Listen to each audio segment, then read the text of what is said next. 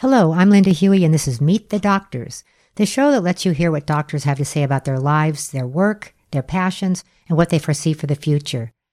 Today's guest is Dr. Amir Vuksur, who is both a neurosurgeon and spine surgeon using many new technological devices.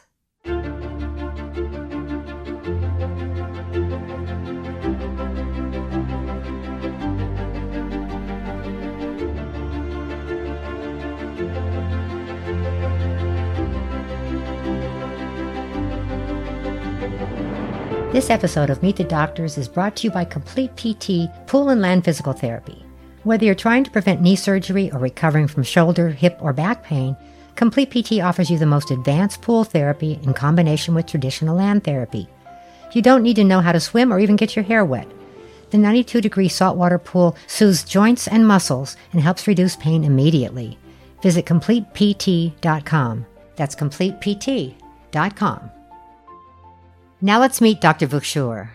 We're here today with Dr. Amir Vuksur, neurosurgeon and chief of spine surgery at Providence St. John's in Santa Monica. Welcome to Meet the Doctors. Thank you. Thanks for having me. Oh, of course. You know, I met you casually at an event in the marina some years ago, but I know you on Instagram as a surfer and triathlete. Most of all, you're a cutting-edge neurosurgeon and spine surgeon. So yeah, anyway, I'm impressed. Thank you so much. I've certainly had many patients with you that just have felt great being under your care at Complete PT, and look forward to the opportunity to hang out and chat a bit. Yeah. So I want to go back to the beginning. It's always so interesting to me to see, where were you born and raised? So I was actually born in Tehran, Iran. Uh-huh. And the country underwent a revolution in 1979. Right. And I was 9 years old and really saw the kind of the emotional upheaval. And thankfully, my mother was always so even keeled, and she could kind of like, she was so resilient that it was really impressive to watch in the middle of all the religious fervor and things that were going on. Was she working there, or was she being a stay-at-home mom? She was a teacher, actually. Believe it or not, she taught English in Iran. And my father was an attorney. And anyway, to make a long story short, the war that happened soon after was sort of like the sign where my mother just didn't want me to be there anymore. And it was very trendy for people to come and get educated internationally and go back. I think a lot of people do that still to this day from India or China. Mm-hmm. Yes. But after that transformative upheaval, we basically moved to Virginia and did not go back. How did you choose Virginia? Did you have relatives there? Yes, we did. Uh-huh. Yes. So I had an uncle who was an orthopedic surgeon there. And my grandmother, I think she must have read too many Scarlett O'Hara novels. So she was in Civil love. War, yeah. She was in love with the South, and that's where we ended up. Although we have family in New York and California as well. So when did you know that you wanted to be a doctor? Was it because it was in your family? So I did have some experience taking x-rays from my uncle in the summer. He was an orthopedic surgeon, and I was a little bit of an orthopedic patient very early on from skateboarding and soccer. So I had a broken bone here, torn up knees, etc. So I was always interested in how quickly can I recover and get back to my activity. And it's fascinating because when you're 18 and you have a knee scope, you're in physical therapy the next day and you're back on your skateboard in 2 weeks. That doesn't happen when you're my age now. So that is sort of been a recurrent theme in my life. Like, how do you get back to your game, whatever your game is? And I've applied that in my practice as well as a neurosurgeon that I've been doing for 18 years now. It's about whatever your activity is, that's your athletic goal. And anyone, I mean, life is motion. So even if your activity is daily walking, that's your athletic goal. And a goal of any medical intervention should at least honor that or have that as part of the overall goal of getting a patient back to their activity. Yeah. I always talk about having to make another comeback. You know, I was a competitive athlete, and it's like when you get hurt, I got to make a comeback. And then you got to make another comeback. And even though I'm no longer an athlete, I'm still an athlete at heart. And no matter what happens, I have to make a comeback. And I know that's what you're experiencing with many of your patients. Absolutely. And I think the mindset of what you're describing, like your mindset is a great example of getting after it, no matter what stage of your evolution or life is. I mean, you can be at the very top, like what we see in Olympians, etc., where it's like they're at the very tip of the razor's edge, and looking at them, their bodies, their minds is a magnificent, coherent, coordinated effort. But I'd love to apply that mentality to the average citizen, the everyday patient, and get them motivated and inspired. And I see that in you, and I love it. Well, let's get back into your life now and say, where did you go do your undergraduate work? So I was actually in Virginia for that, Old Dominion University, and it was incredibly transformative for me. I had incredible professors. What did you major in? Biology, and I did a honors research in neuroscience, where we worked on olfaction, the sense of smell. Yeah. And that was like one of these very interesting phylogenetic parallels, where you look at the sense of smell as it's evolved from eons ago in, say, small rodents to us, who don't use it as much, but still absolutely critical and fascinated by that. Let's break down the words for the listeners. Phylogenetic. Yeah, so basically how different species are categorized in a process called taxonomy. And so how different species biologically are categorized based on whether they're mammals or fish, or it's warm-blooded versus cold-blooded, and then how, if you can make parallels between how they're categorized and the evolution of, say, their brain components. And certain nuclei are developed as a result of evolution, and certain ones are kind of downgraded. And sense of smell has been one of those that in humans has been sort of downregulated as not as essential, let's say, vision. Yes, and dogs blew up big time. Right. And so that's fascinating, because all of that is basically forms of energy by which you're interpreting your environment in. And what we see is sort of like a small portion of reality in if you really think about the amount of input and the potential interpretations that you have. So we have some senses that we have overdeveloped, and some senses that we could utilize to maybe exploit them for healing and recovery. Okay, so you were learning about that in undergraduate school. Yes. And then you went to med school at Medical College of Virginia, which is the Virginia Commonwealth University in Richmond. Correct. So what was that like? So that's when that was the first time I was exposed to neuroanatomy at a very deep level, and I absolutely fell in love with it. And I believe I saw the third ventricle one day in the operating room and decided, that's what I wanted to do. Despite the fact that I loved spine from early on, I just loved the way it moved, and so many parts have to coordinate together for motion of the spine. I was a surfer in Virginia Beach, and seeing the sort of the whip of the body as it rides waves. I think it's a spine sport, basically. Let's go back and explain what the third ventricle is. So I was actually walked into the wrong operating room. I was going to be an orthopedic surgeon, and my preceptor, who was the head of Foot and Ankle Society, he was an excellent doctor, Dr. Adelar, was performing a surgery, and I literally just walked into the operating room right next to it. There were two doors, easy to mix up, and there was this white glistening membrane on the screen, and it was inside the third ventricle of the brain, which is the very, very center of the brain. The deepest area. Pretty much between your eyeballs, go back about 5 centimeters. Okay. And that this glistening white membrane had a tiny vein on it, which is the septal vein. And I thought it was the eye or something like that. It just looked so surreal. It almost like something you'd see in a VR video or something. And the nurse kind of told me to be quiet. And I said, "Where are we?" And she says, "That's the third ventricle of the brain." And I was like, how great would it be if I learned spine surgery alongside neuroanatomy? And lo and behold, I mean, spinal neurosurgery was at its birth then, but it's really took hold after that. And I was fortunate enough to be part of that evolution. So you're saying that before that time period when you were walking behind door 1 or door 2, and Right. you walked Right. into your new career, Right. that brain and spine were separate pretty much?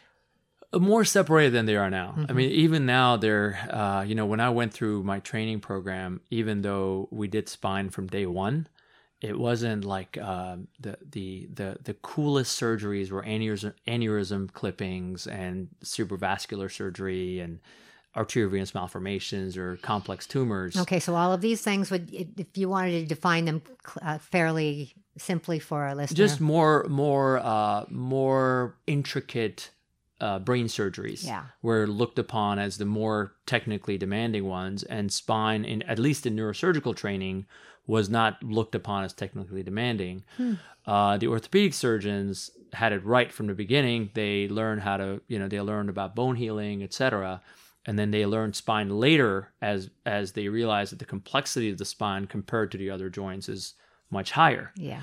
So then the two specialties sort of merged efforts because orthopedic surgeons knew a lot about bone healing Yeah. and how the mechanics worked, and neurosurgeons knew a lot about nerves and the delicacy of the surgical technique that it takes to not damage nerves as you're dancing around them in the spine, which is what's unique about spine. So both skill sets are absolutely critical to doing spine surgery well.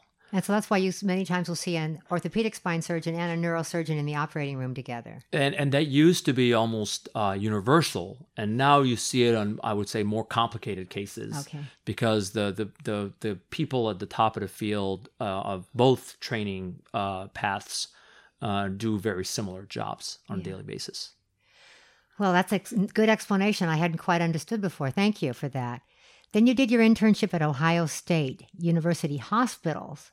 The Ohio State University. The Ohio State. Okay. Well, I saw a picture of you on Instagram at a Buckeyes Rose Bowl, right? Yes. It's another truly transformative experience. I felt so fortunate to match there, and I had the best time of my life in Columbus, where, the weather can be harsh at times. And I remember cross-country skiing to the hospital one day. So certainly it was a fantastic opportunity, one of the best clinical programs, and really very patient-centric as far as learning how to take care of patients very early on and making complex decisions in both the university hospital and the private hospitals. So they had one of the highest amounts of funding for spinal cord injury, so we were exposed to that very early on. As well as the cohesive nature by which some of the preventative medicine organizations, such as Think First, which is about spinal cord injury, preventing spinal cord injury, and as well as some of the research that was coming out of the military labs and Air Force. Sure. So we're exposed to a lot of different aspects of how the future of neuroscience will be shaped.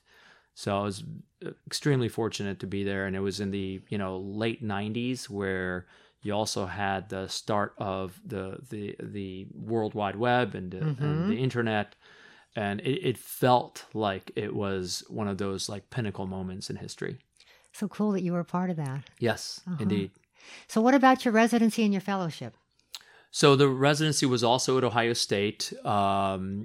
Some of the most, I would say, memorable moments were learning pediatric neurosurgery, which is, very, very, at times, emotionally taxing, especially pediatric brain tumors, but also extremely rewarding and extremely, I would say, technically demanding in some respects because of the size of the patients. But how young would you go to babies? Yeah, all the way to babies. Oh. Yeah, we actually published on some of the earliest work in atlantoaxial stability and whether the screws that we used in the adult world actually worked on those populations. And we did some work on C2 fractures. Cervical, the second cervical. Second cervical vertebra fractures for that. And then in addition to that... how does a baby get that during birth sometimes? No, this is all traumatic. Oh. This is like, I think I would say age two-ish. It was post-traumatic mostly, but there are some congenital variants as well, like this thing called ozodontoideum, which is Phew, that's a mouthful. It's a mouthful, and it does pose a certain challenge as far as stability of the craniocervical junction is concerned. So we basically demonstrated that you could use smaller screws after H2 and get very good results with the same techniques. And I think that's when we really started this whole path that I'm sure you've talked to many of your other of my colleagues about how to do minimally invasive surgery on patients of all ages. Mm-hmm. And I think that's sort of been the trend. It is. And it started in the late 90s, and tubular discectomies and microendoscopic discectomies were the very... Okay, you lost me now. Let's go back. Yeah. Tubular. So tubular discectomies were just becoming an everyday thing when I was... What is it? So basically shaving a disc fragment that's pressing on a nerve mm-hmm. through a minimally invasive approach, or using dilating tubes instead of a traditional incision to get to the disc. So in a traditional incision, you create an incision in the skin, you tease the muscle aside, you create an incision on the bone, or you cut the bone and you get to the disc. Mm-hmm. In this approach, you create an incision on the skin, and then you use serial dilation to land on the exact part of the bone that needs to be shaven for the discectomy. Serial meaning one time after another. Right. You're giving more dilation. How are you dilating it? Dilating it through a tube that's just a millimeter to bigger than the last. Oh, okay. Yeah. Okay. I mean, your incision still has to be, basically makes about half to 3/4 less of an incision. Okay, so these are things you were learning in your... Training. Yes. Well, how long was your training total? I mean, it's 14 years of total, including medical school and undergrad. Mm-hmm. But I had an infolded fellowship. So at the time, this was allowed and sanctioned by the American Board of Neurological Surgery, in which case I ended up in Tampa, Florida for a infolded spine fellowship. So the fellowship was enfolded in with a residency that was linked to... The other place, where would you do your residency? Ohio State. Ohio State. So you were still at Ohio. So I was still at Ohio, but I ended up going to Tampa for that infolded fellowship. Okay, so those two are somehow affiliated. Well, we had to apply and go through an application process for that, where the board allows that to be part of the educational path. Okay. So you got out of the cold. Exactly. And learned some really complicated scoliosis surgery at Tampa General Hospital, University of South Florida. And that was another incredible experience where the most complicated surgeries that I've yet to come across were done there. And it was incredibly educational. Yeah, interesting. You'll hear more of this conversation with Dr. Vuksur right after this. If you're in the market for a bike, you want to buy your bike from a shop that has great service. Bicycles need to be serviced and maintained on a regular basis for safety. You want a relationship you can count on with the shop where you buy your bike. Helen's cares as much about servicing your bike and keeping you safe as it does about the sale of a new bike. Their tune-up packages and excellent repair service will keep your bike in perfect working order. Go to helencycles.com. That's helencycles.com. We're back with neurosurgeon Dr. Vuksur. What brought you to California? When did you come here? 9/11 happened actually when I was a fellow. So, after that, the country was undergoing a major transformation, and I had to sort of make a decision on which part of my family I was going to join. My brother was in New York, my sister was in California, and I wanted to be close to family after, kind of like sensing the trauma of what the country was undergoing. Where were your parents at the time? Virginia, actually, okay. Thankfully. Yeah, my parents were in Virginia. We actually had some distant friends that lost relatives. And my brother's a New Yorker, so we, he was his account of that day, and him giving a ride to all these strangers to get them home. So it was really incredible. So after that, I either wanted to be near him in New York or in California. Where does your sister live? Los Angeles. right here. Okay. Well, that's nice. That's convenient. Exactly. She has a family. You have she has a family. nieces She's married. and nephews. Exactly. So that's where it was a job opportunity that opened up. It was actually with the Kaiser Health System, and it was wonderful because I got to come to sunny California. Were you in Hollywood, or were you in like the what they call Cadillac? Initially, I was at Woodland Hills. Okay, that's her flagship. And I was chief of neurosurgery there. Wow. Okay. And then that wasn't on your online bio. Yeah. And then I chose to go to Hollywood, which is Kaiser Sunset, to do even more complicated work. So when you started off working in Woodland Hills, I guess that's why you have a connection to West Hills, because it says that you work in both Santa Monica and West Hills. Exactly. Now. I've had this constant connection to the Woodland Hills area, which seems to be one of my spots. So now there's a lot of interesting things that you've been on the cutting edge of, and I just want to go through one by one. Tell me about Novella Brain Spa. That's an amazing phrase. So having suffered from multiple orthopedic injuries myself, the last one being a major ankle dislocation, which happened during surfing, after which I really took about a year to recover, even though I was, performing surgeries on a scooter and things of that sort. I really got into this mindset that I need to become a better integrative physician of helping my patients prepare for the surgery and get into that recovery mindset. And it took me 6 months to actually start actively recovering. So it was all this post-surgical zombie time that I feel like I lost because, frankly, I think I was depressed. It was just a downer to be down and out as an athlete. Yeah. And as a surfer, you get a lot of endorphins from just the environment that you're in. So we love the ocean. Yeah, and I think that's when I tried to teach myself how to meditate, and it was really, really difficult.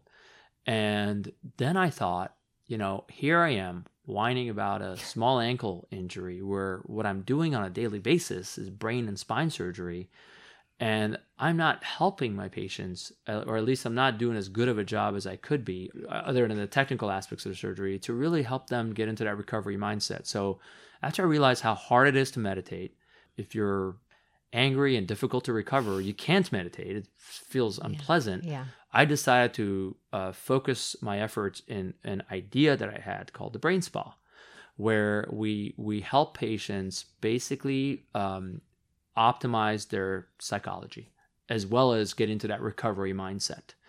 And you do this before the surgery? And after. And we've had some incredible results, both before and after surgery. Can you give me an example of something that sticks out in your mind? Yeah, so I at least 2 or 3 of my patients, one of them was suffering from requiring spine surgery that happened adjacent to a level that she had operated on previously by a very good surgeon. Yeah.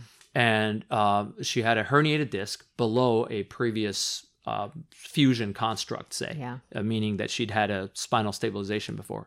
And she was frustrated, justifiably so. And she was coming to me and saying, well, why did this happen? What can I do to avoid it? And she was in a terrible mindset. And I told her, we need to shift this so you can have an optimal recovery, so you can get recovering as soon as possible. Obviously, the poor me and why me and how did this happen? It wasn't like she was doing anything athletic. I think she was picking up groceries or something like that when it happened. Regardless, she went through 6 weeks of just basic Neurovella kind of relaxation, meditation. We had some guided breath work, which is basically like holotropic breath work. Holotropic breath work is basically almost like physiologic hyperventilation. Okay. People that want to look it up can look up holotropic breath work, and it's all over the internet. Good. What separates us is we're doing it as a side to a very active medical practice.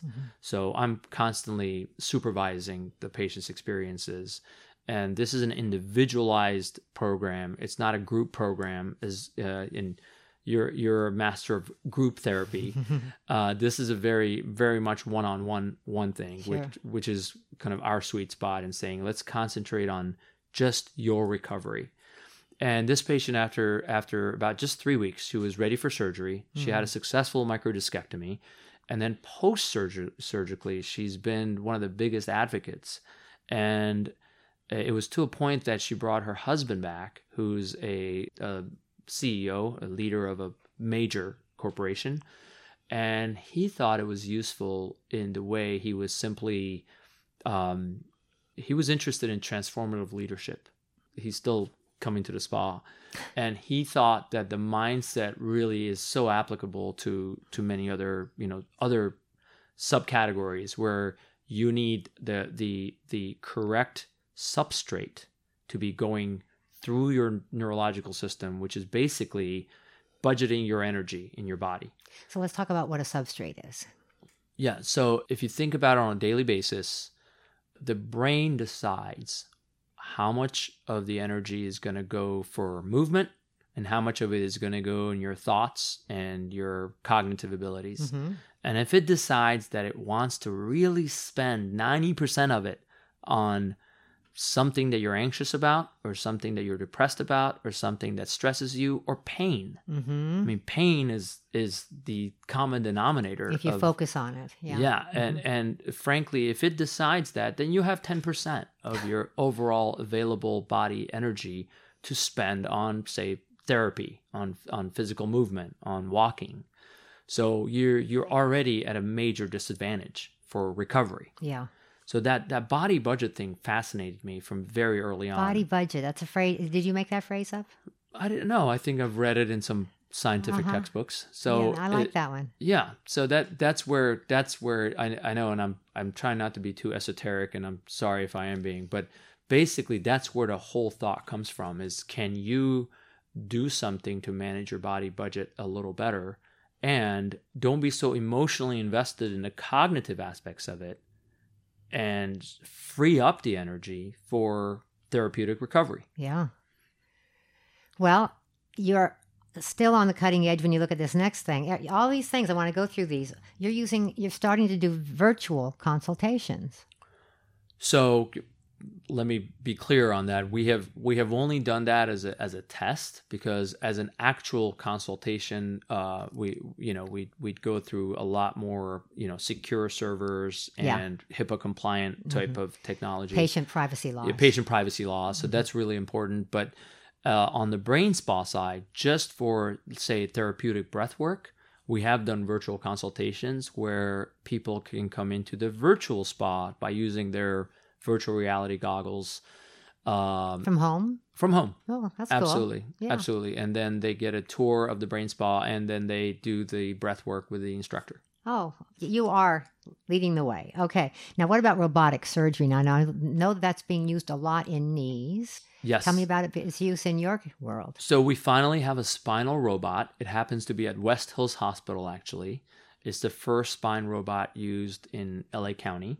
And that's really breaking news then. Incredible. Yeah. It's been an incredible experience. I was the first to use it last year, and now we have quite a few cases under our belt. And it basically makes the fixation part of spinal fusion surgery, which we routinely do using many, many, many x-rays. Yeah. It makes that part robotically assisted, so it makes it more precise and less x-ray intense.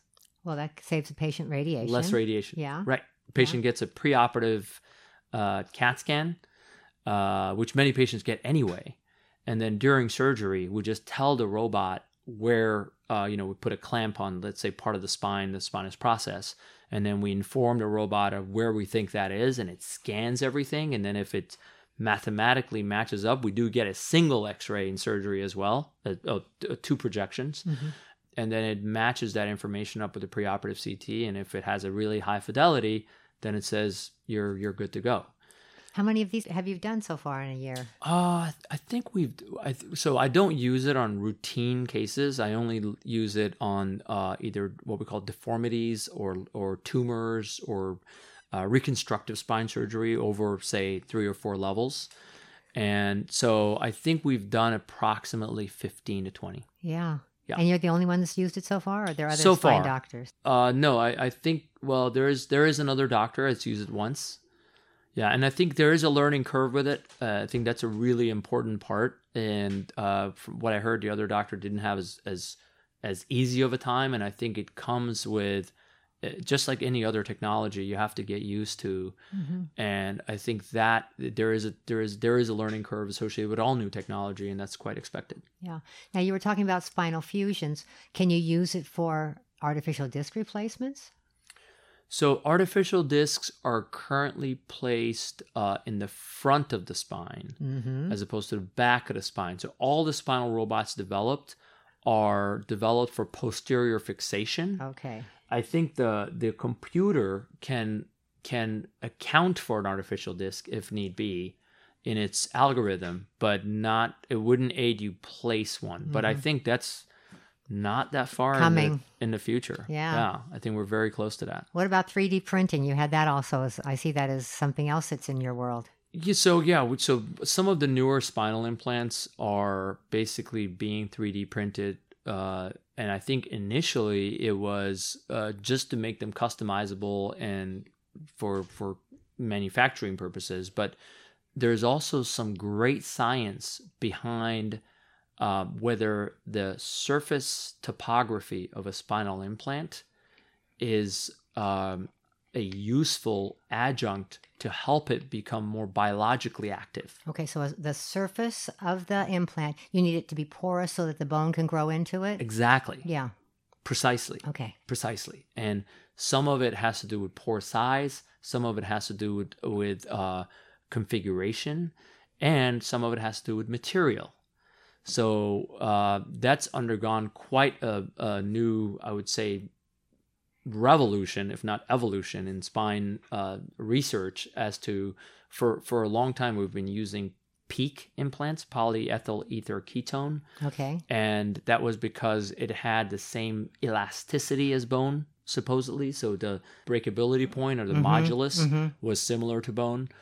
Whereas titanium implants, which were used prior to that, are supposed to be much harder. Now what they're doing is they're making titanium softer by making it porous and making it 3D printed in a way that structurally matches bone a little closer. Oh my goodness. So And they're 3D printing titanium? that's one of the methods. So there are many combinations. I mean, I've seen PEEK by itself. I've seen PEEK coated with titanium. I've seen, and then the next generation, it might be PEEK coated with biologically active molecules like hydroxyapatite or things that bone really likes to grow into. Yeah. It's very exciting. It's very exciting time to be a neurosurgeon in spine. Well, anything in technology right now, and everything's exploding. Right. One of the things that I saw on your website was a wonderful picture of you with a man, somewhere near your age, maybe a little older, and you guys are both smiling broadly, and beneath it said,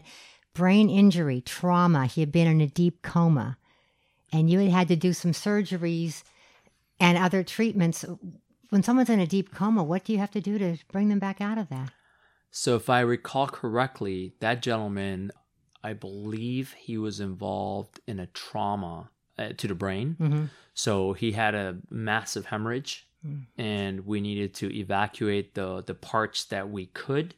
And we needed to make a judgment to not evacuate the parts that maybe have just a bruise inside the brain itself. Now, when you say evacuate, do you mean just bring the bleeding out, or do you mean some of the tissue out? The bleeding out. Just the bleeding out. Okay. So the ideal goal is to evacuate what hemorrhage is outside the brain substance, let's say in the subdural space, or even in an intracranial space. I think in his case, it was mostly subdural. Which is the durum which is the lining underneath the lining of the brain on the surface of the brain. Yeah. And then we had to make a judgment call on the rest of it. And I think the rest of it we elected not to touch because it was able to heal itself even though it's bruised brain. Yeah. And he was perfect, which is the most gratifying thing. I mean, that's what's unique about my job as a spinal neurosurgeon. If you're taking call for a hospital facility, you may be asked to do some brain surgery, which I still do once in a while and I love. And that's where the gratification is on a completely different dimension. Off the charts. Right. Yeah. Now, you're already doing so many futuristic things, but do you have anything on your radar that you see coming in the future? Absolutely. I mean, I think the use of, say, virtual reality for surgical instruction, simulation, better patient education, and also even, I would say, meditation.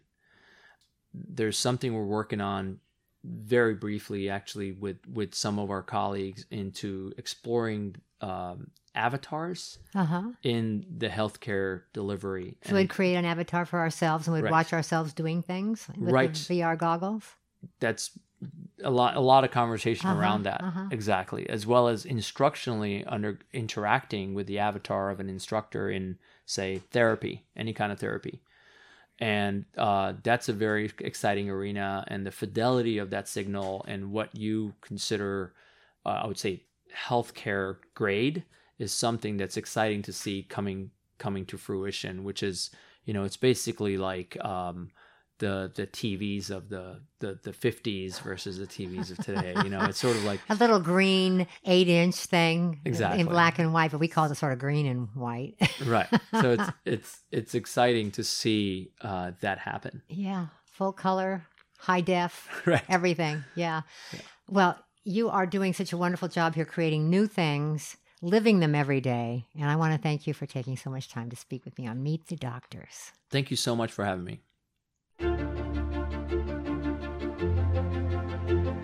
You've been listening to Dr. Amir Vuksur of Neuravella Brain Spa in Santa Monica.